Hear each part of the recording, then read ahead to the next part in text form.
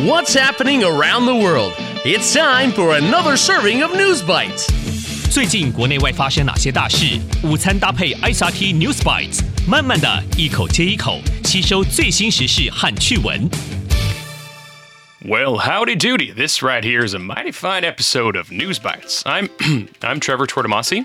And I'm Paz Bueno. In today's news, traveling with books, walking on the moon, and solving an art mystery. Stay tuned for more on those stories coming up next. Top of Taiwan. 台湾庆祝世界阅读日 Taiwan Celebrates World Book Day. This month, Taiwan has made some fun activities, 活动, to celebrate World Book Day. It's an event called Read Taiwan, 走读台湾, that encourages people, 鼓励人, to travel around Taiwan with books. It's a list of places to go and a list of books to read on the way. 走读台湾会列出目的地以及最适合在旅途中看的书。There is no tour guide, 没有导游. You just go and read. The tours have 105 books in 12 categories, 种类. And there are categories like local food, culture, trains, nature, and animals. Read Taiwan wants to promote stronger reading habits, 推广更坚强的读书习惯.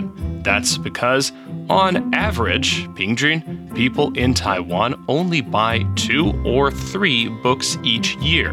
But in Japan and South Korea, the average person buys around 10 books per year. 台湾人每人每年平均只买2本或3本书，但是在日本和南韩，他们每年平均买10本。That's a lot of books. But remember, we can buy books on our phones and computers too. It saves paper, 节省用纸, and it's much lighter than paper. 也比纸做的书轻多了. So the next time you go on a trip around Taiwan, whether it's paper or a computer, bring a book. Going global. 太空人练习月球漫步 Astronauts practice for walking on the moon. Nobody has been to the moon for a long, long time. 已经很久没有人类踏上月球了。The last time a human, 人类, walked on the moon was in the year 1972, 1972年, but we'll be going again soon. Well, not we, I mean, astronauts, 太空人. It takes a lot of work from a lot of people just to get a few astronauts to the moon. That's why NASA, 美国太空总署, is working hard on its Artemis Program, 阿提米丝计划. The Artemis Program's third mission wants to get people on the moon by 2025. 阿提米丝计划的第三项任务要在2025年把太空人送上月球。But because the moon is smaller than Earth, it has less gravity. That means walking on the moon feels very different than walking on Earth. 月球的地心引力比地球小，所以在月球上走路感觉完全不一样。Not only that, but astronauts have to wear spacesuits, 要穿太空衣, and that makes walking even harder. So how do they practice walking on the moon? 所以到底要怎么练习在月球漫步呢？ Well, NASA has made a special pool, 游泳池, for astronauts, but it's not for swimming. When the astronauts put on their spacesuits and walk underwater, 在水下走路, they can walk, work, and carry things in the pool to practice moving in low gravity. 为了练习在低等级的地心引力移动。This helps astronauts get ready to work on the moon, and it helps scientists to make better spacesuits and better technology. 科技.